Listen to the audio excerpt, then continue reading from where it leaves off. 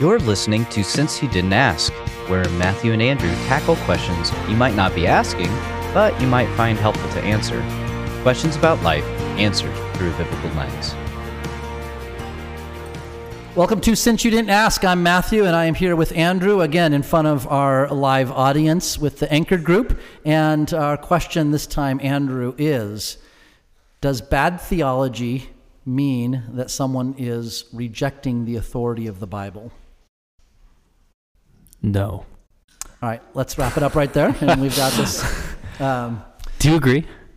I do for the most part, but I think we have to unpack it. Not necessarily is probably a better answer. Yes, I agree. I guess the first thing to maybe say is, I don't know, you say something first.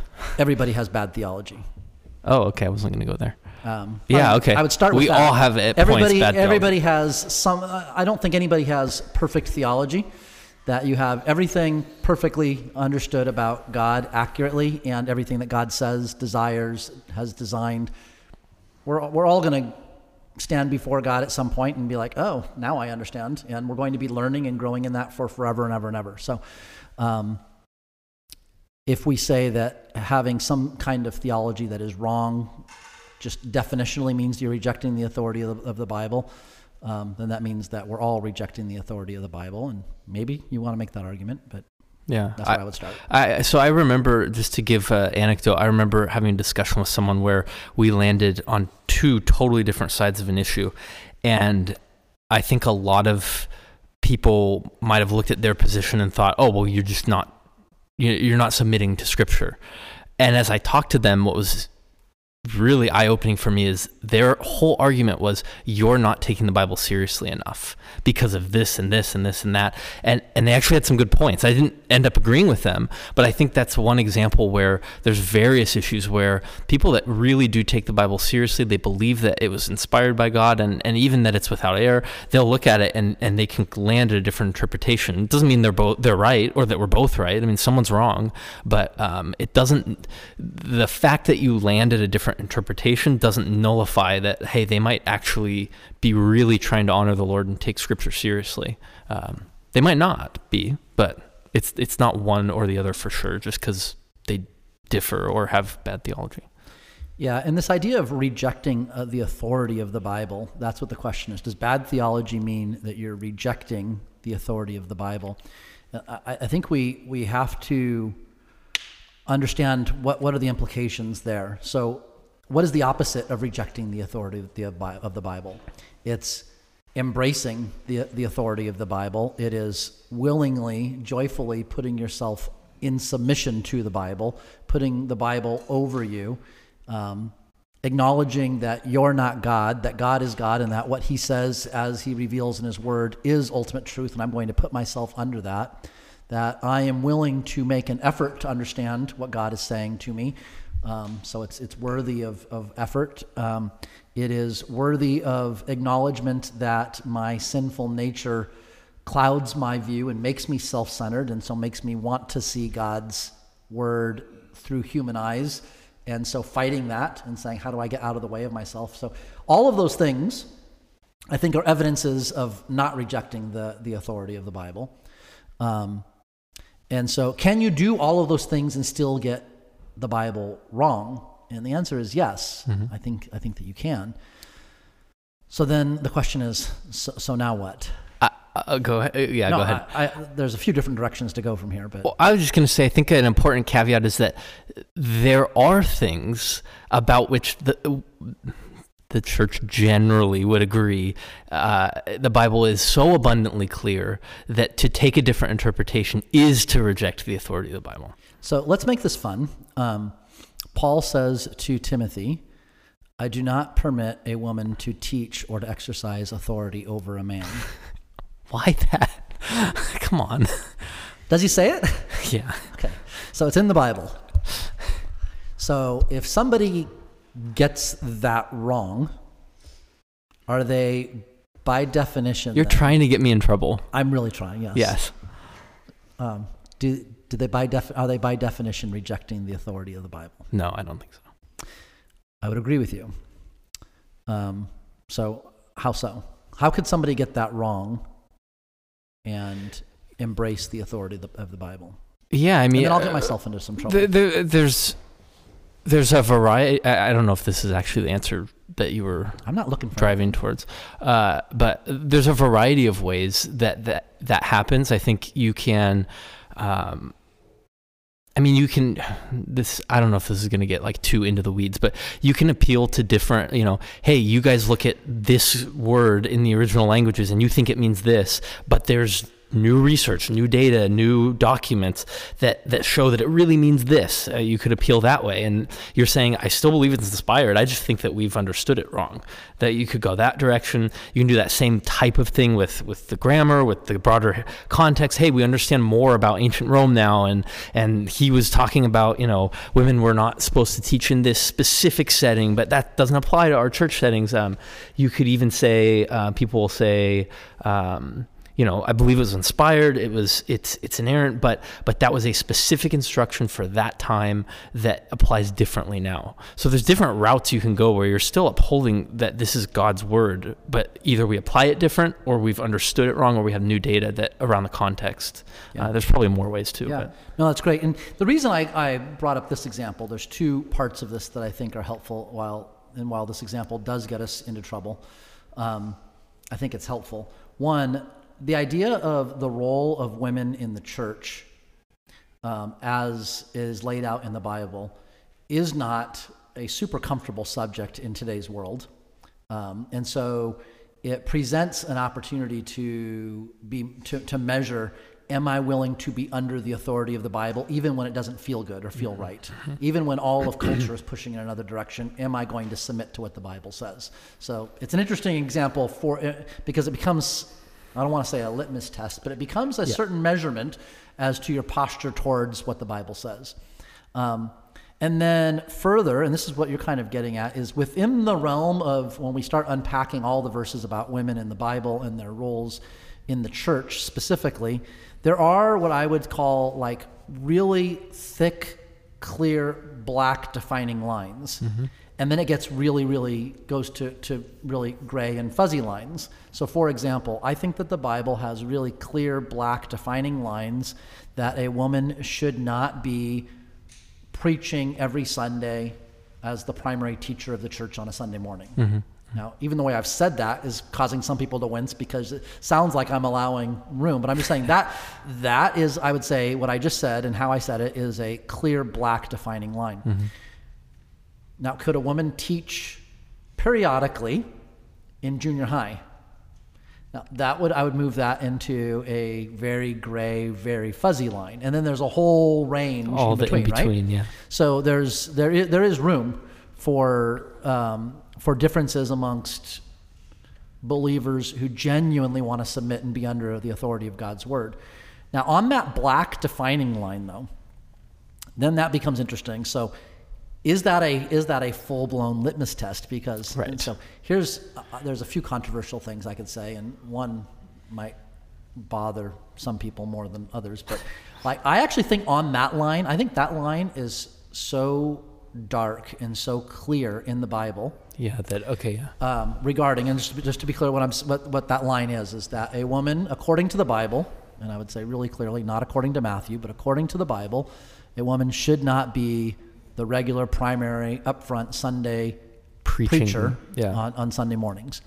I would say that line is actually louder, and I have to say this very carefully, in the Bible and clearer in the Bible than the doctrine of the Trinity. Yeah, I thought. Yeah. And so I think that I would argue, and church history would affirm, that the doctrine of the Trinity. So you'll put your arm around the Unitarian, but you'll kick out not at all. The guy with the little pastor. I am not in any way. I'm saying that the doctrine of the Trinity, I think, is really loud, really clear. But it's even clearer that. But the word Trinity doesn't show up in the Bible, and you do have to put together multiple different things to have a very clear doctrine there. Whereas on the doctrine of women in this role is like just really, really stark and clear in how it's worded in Scripture. And so, could somebody, by factoring in certain influences of trying to understand culture and certain things arrive at a wrong conclusion of that without rejecting the authority of the Bible? And my answer to that would be, yes, you could. You could, but if you were in any way serious about wanting to know what the Bible says on the subject and really gave an honest study and said, I want to get out of the way of myself and just take the Bible for what it says, I think it's really hard to draw another conclusion if you just let the Bible speak on that particular subject. So that would just, the reason I'm bringing that up is that not that I'm trying to harp on that topic, but to say even on something that's that crystal clear, I think it's possible for somebody to be wrong on it and still to be not rejecting the authority of the Bible. That's the point I'm trying to get at. Yeah, no, I think I would agree there.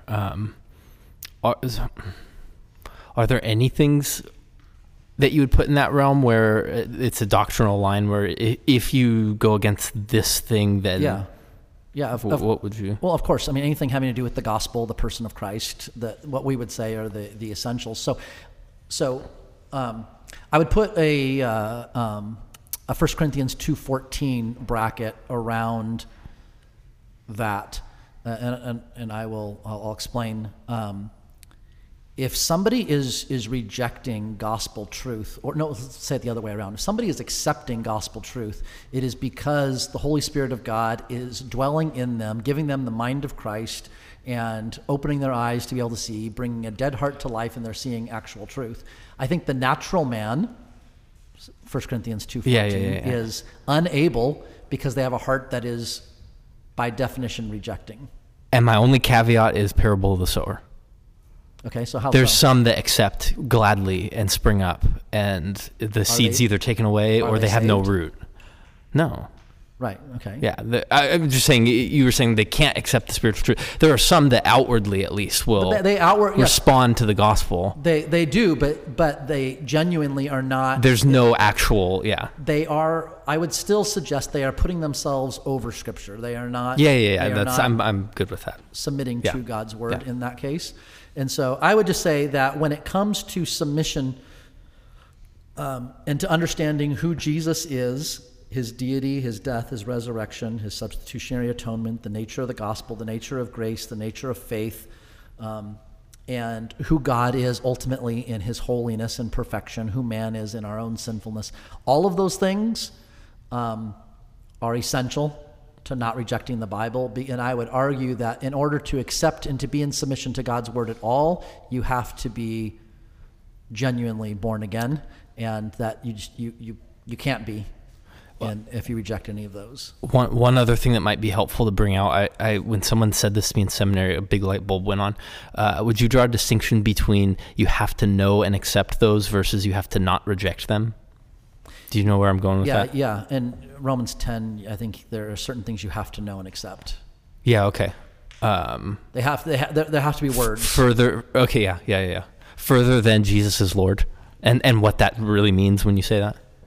Yeah, I think that I would take that when the context of Romans 10, after Paul has labored for 9 previous chapters explaining grace and faith and what the gospel is.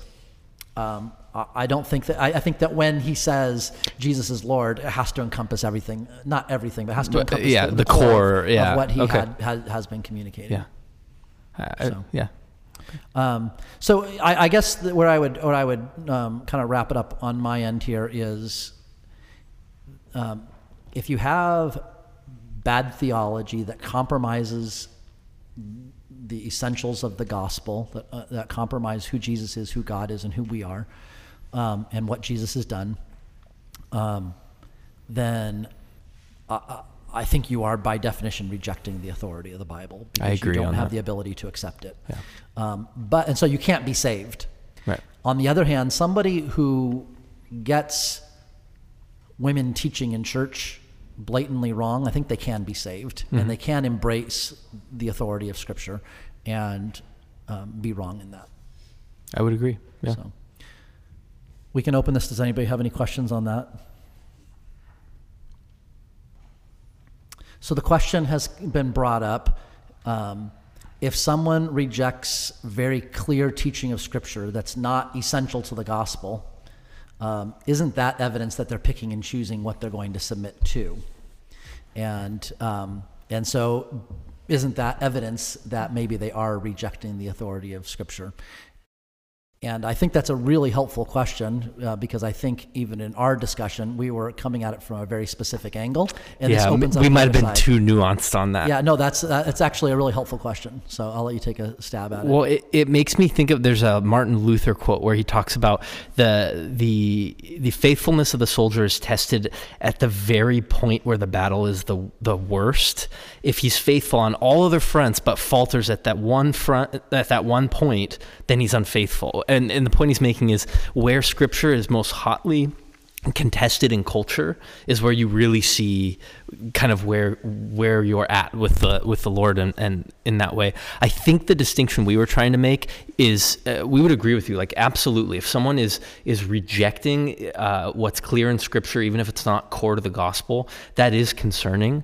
But what we were trying to say, I think, was it's possible that they would land at a different conclusion than us, and in their heart, they're trying to honor the Lord and be in submission. They're just landing at a different interpretation. If they're understanding that, hey, this is what the Bible says, and I'm rejecting it, that's like, I'd be super concerned in that situation.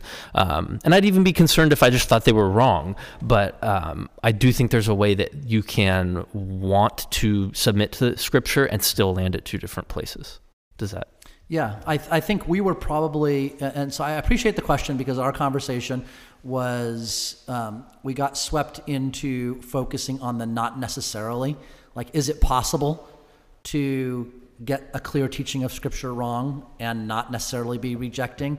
And so our discussion was focusing on, yes, that's possible. Your question is really bringing out, that's probably not on an ongoing basis the norm. Like, in other words, if somebody is rejecting the clear teaching of Scripture and they continue to do that, that is probably a concerning sign and may very well be evidence that somebody is rejecting the authority of Scripture. So that part needs to be emphasized, and that probably is the bigger point. I think partly for a lot of the people listening to this, the tendency for most is going to be going the other way, wanting to demonize anyone who gets any part of Scripture wrong, or maybe that might be a little harsh. But there could be something in our hearts that want to do that for those of us who have a passion for God's Word. I think that what we want to do is to caution to be slow about that, while still acknowledging that the vast majority, if you're rejecting obvious, clear teachings of Scripture, it could very well be an indication of something unhealthy in someone's heart. So I'm glad you brought that out. Thank you for listening. We hope this episode was helpful to you, and we'll see you next time.